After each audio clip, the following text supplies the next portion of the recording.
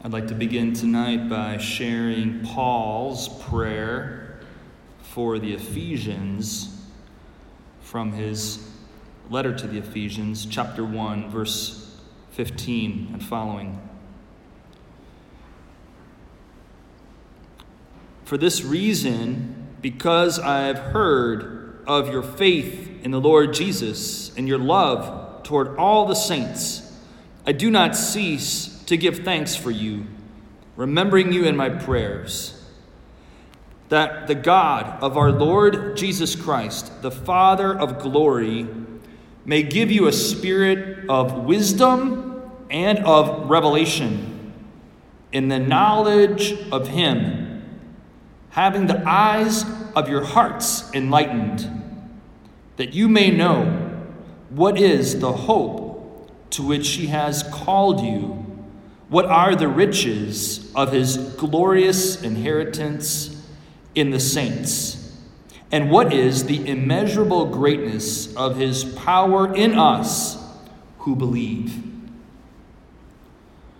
Lord Jesus, we do believe that you are really, truly, substantially present with us here tonight, that you wanted to be here with us. And we thank you, Lord. We praise you for wanting to be here, for your great love that motivated you to be here with us tonight in the Blessed Sacrament, while at the same time being at the right hand of the Father, interceding for us. So we ask, Heavenly Father, in the name of Jesus, for a fresh outpouring of the Holy Spirit to come upon us. Holy Spirit, come. You can all say it with me. Holy Spirit, come. Holy Spirit, come. Holy Spirit, come. We welcome you, Holy Spirit. We need you. We love you. We ask you to help us to see with your eyes, the eyes of Jesus, and to hear what it is that Jesus, the Good Shepherd, wants to speak to us tonight, that will encourage us, that will strengthen us, that will heal us, that will give us peace and joy. Mother Mary, Our Lady of Refuge, we entrust this night of adoration and praise and worship to your Immaculate Heart, and we crown you the Queen of our time together here as we pray together. Hail Mary, full of grace, the Lord is with thee. Blessed art thou among women, and blessed is the fruit of thy womb, Jesus. Holy Mary, Mother of God, pray for us sinners, now and at the hour of our death. Amen.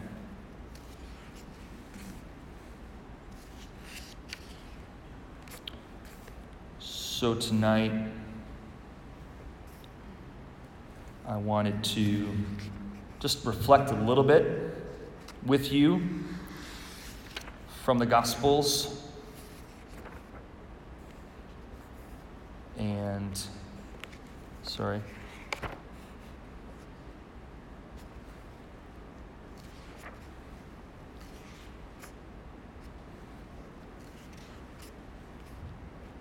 Well, let me start with John 15, the Last Supper. And we're familiar with these passages, but I don't think they ever get old, because these are some of the last things that Jesus said before he was crucified, before he went to his death. On the night that he instituted the priesthood and the Blessed Sacrament, he wanted to share these very intimate thoughts with his closest friends. And tonight, I felt like he wanted to share this with all of you as well. So John chapter 15, let's start with verse 1. I am the vine, and my Father is the vine dresser. Every branch of mine that bears no fruit, he takes away, and every branch that does bear fruit, he prunes, that it may bear more fruit. You are already made clean by the word which I've spoken to you. Abide in me, and I in you. As the branch cannot bear fruit by itself, unless it abides in the vine, neither can you unless you abide in me. I am the vine, you are the branches. He who abides in me, and I in him, he it is that bears much fruit. For apart from me, you can do nothing.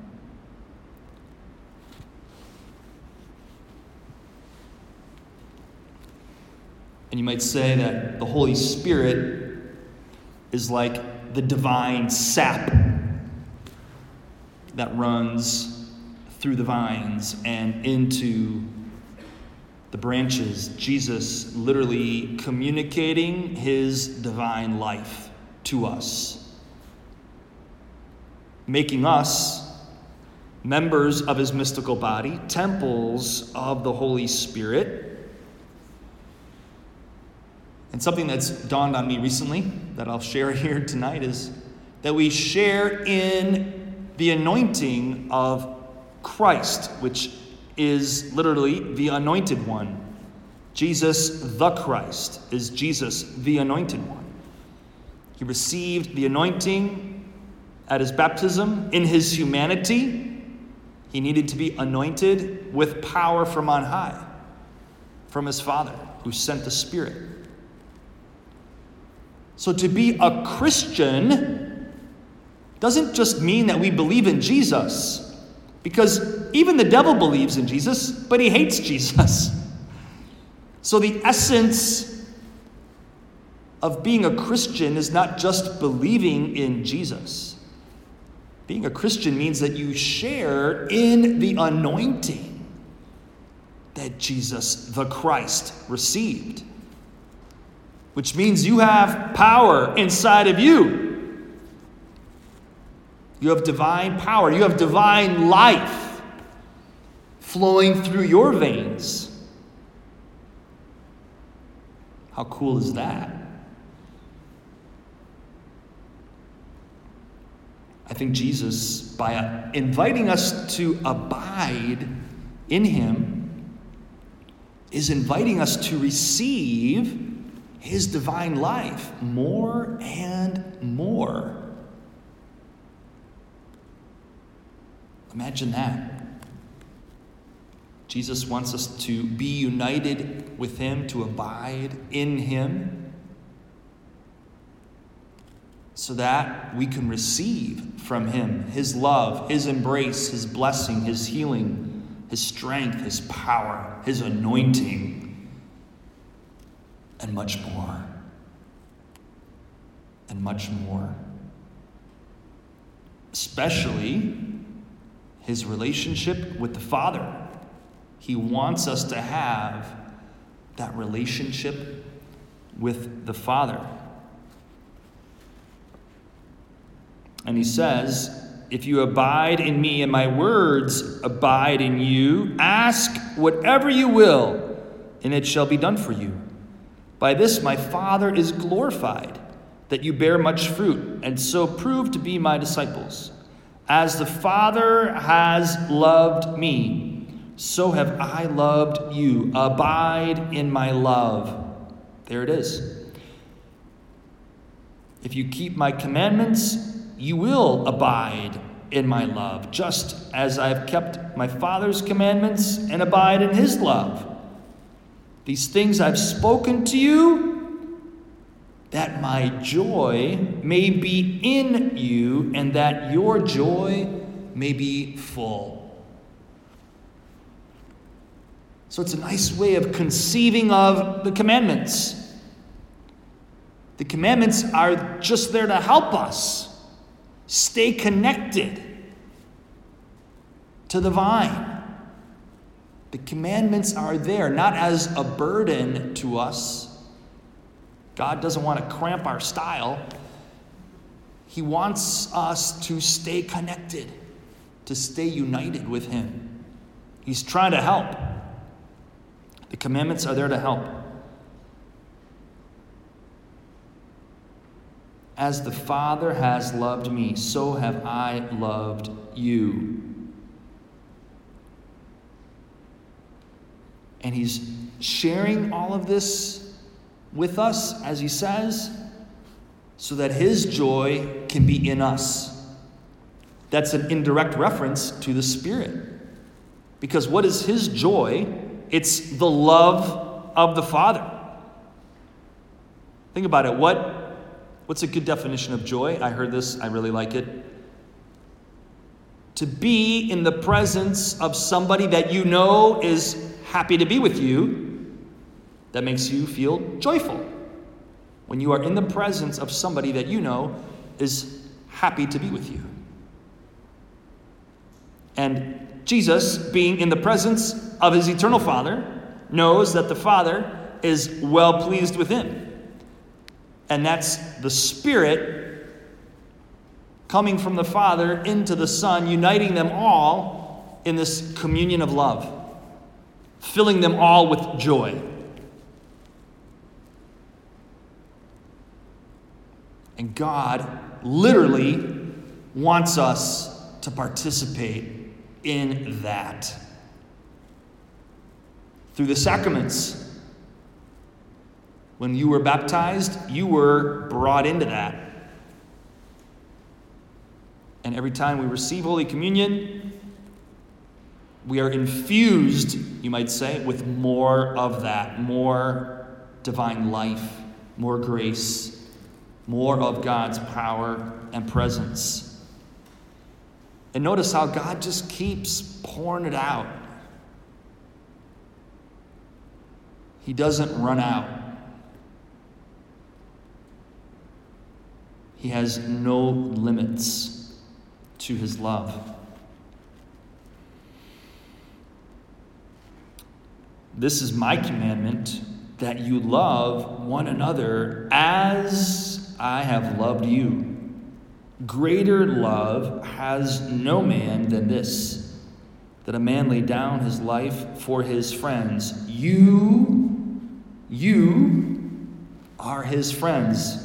You are my friends, if you do what I command you. No longer do I call you servants, for the servant does not know what his master is doing. But I've called you friends, for all that I have heard from my Father I have made known to you.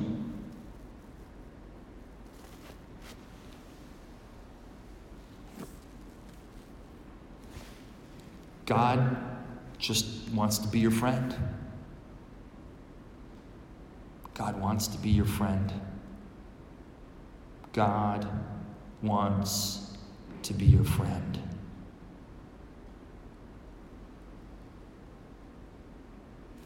Holy Spirit, help us to know that, not just in our heads, but in our hearts. Help us to experience that friendship more and more. Help us to be good friends of Jesus.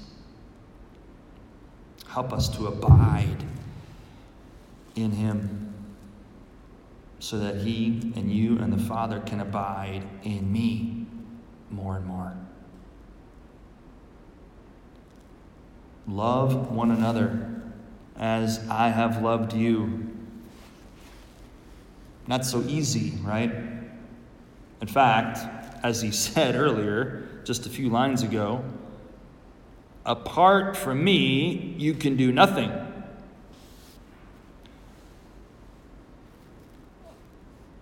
It's true, because Jesus is God, and God is loving us in this way that is unconditional.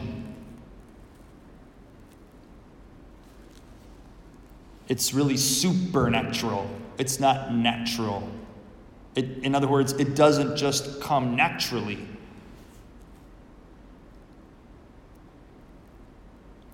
And we can't really give what we don't have. And we won't have anything to give unless we have first received. And I don't know how much we're going to receive if we don't what? Ask. Ask. Right? And that's why Jesus said, ask and you will receive. Seek and you will find. Knock and the door will be opened.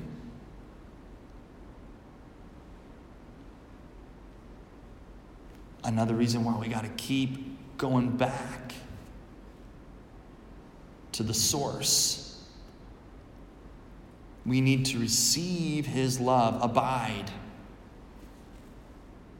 Some people call it soaking prayer, so that you're just soaked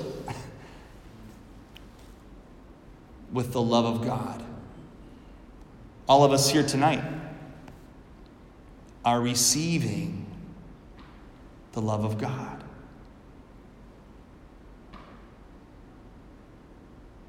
Some people compare adoration, sitting in the presence of God like this, to laying out in the sun.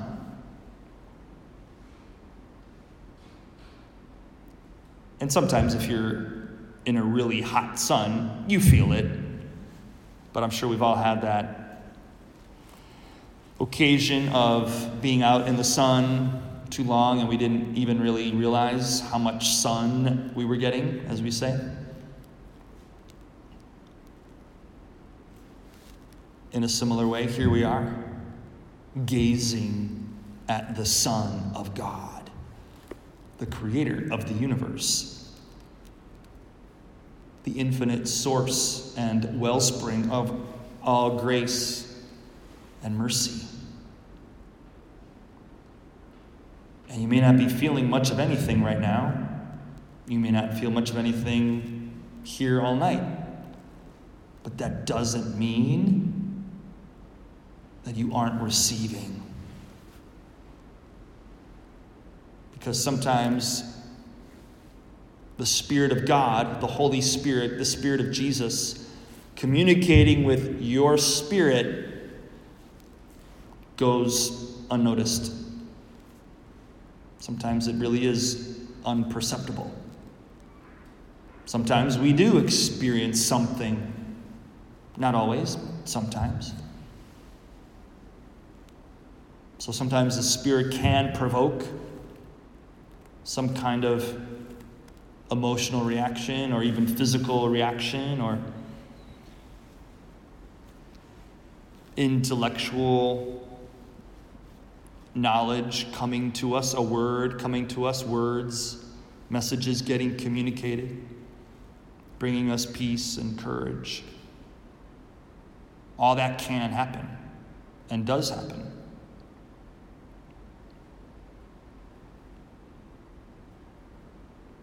And that is what allows us to then fulfill this new commandment.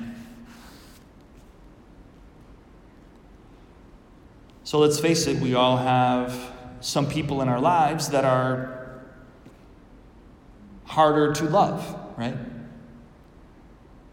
Sometimes it's a challenge to love certain people.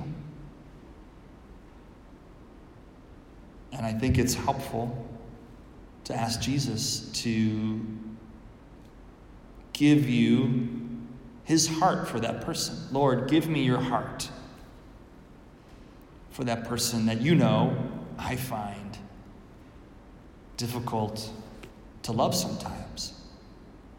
And it doesn't mean you have to like everybody. It doesn't mean you have to agree with everybody. But we certainly shouldn't be demonizing people. Let me repeat, we shouldn't be demonizing people, including politicians. You don't have to like what they do. You can even hate what they do, as a matter of fact. You can hate what people do, but you can't hate the person. You don't have to like the person, but God saved that person too. God shed his blood for that person too. And God sees the good and the beauty in that person, who probably has a really hard time seeing it in themselves. Right? If you think about it. Because when we struggle, think about the times you've struggled in your life. Struggled to love, struggled to grow. If you're honest with yourself, you probably had a pretty poor image of yourself at that time. Maybe you're struggling with the image of yourself right now, which is undoubtedly related to our image of God, because we're made in God's image and likeness. And so if we think God is a harsh taskmaster, then we're going to see ourselves as slaves, servants, functionaries. But I don't get any of that from tonight's reading. I don't know about you. But I heard friends, I heard Father, I heard Son, I heard love, I heard abide, I heard joy. That's what I heard. That's what God wants for you and for me. It's not said explicitly here, but it's certainly implied by abiding in God so that he can abide in you. And that word is intimacy. Intimacy with God. Yeah. Absolutely. Why do you think Jesus wanted to stay with us in the form of bread? Why did he want there to be Holy Communion in the church? Precisely so that he, the divine bridegroom, could be united with his bride, all of us, the church, and with you as a member of that church, his bride.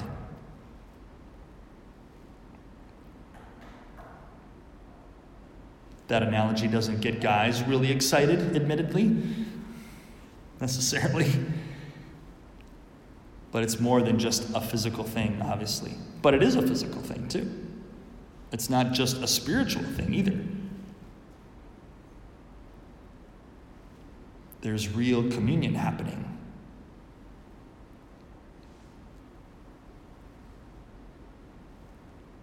So we ask God to give us his heart, his spirit,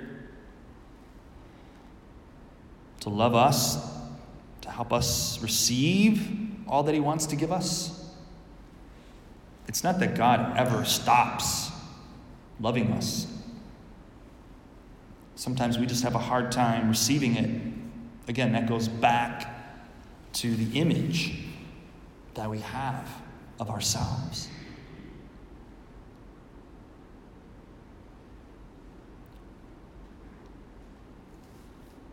We could pray tonight for the grace of a healthy self-esteem. Healthy self-esteem. I think we Catholics have a hard time with that sometimes. Don't want to get too proud. Don't be vain. But that's really a false humility. Because that's not how God looks at you. It's not how he sees you. He sees you with great love, with great admiration, great devotion, great joy and happiness.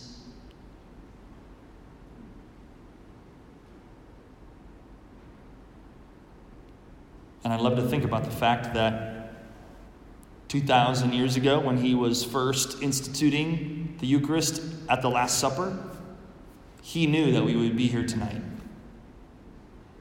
He knew we would be here tonight. And he was looking forward to being here with you tonight. And that motivated him to go through his passion. That motivated him to go through his passion and death and to rise from the dead. Because not only did he die for you, he rose for you to give you eternal life. To make of you a new creation, a new man, a new woman in the order of grace through the power of the Holy Spirit. Christian, know your dignity. God, help us to know our dignity. Not because of what we do, not because of what we have, not because of any degree that I have or title that I have, not because of what people think about me, but because of who you are and what you have done for me.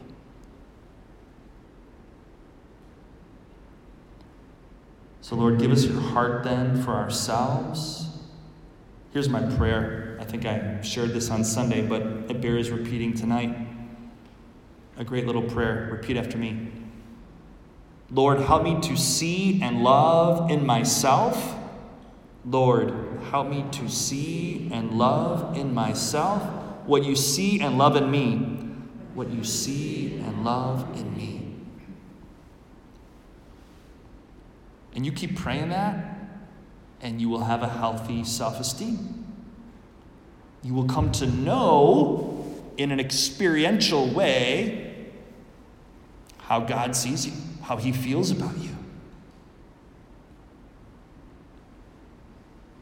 And that will allow the love to come inside and to, in a sense, move out the sadness and the shame and the blame and the guilt and the anger and the anxiety, the fear.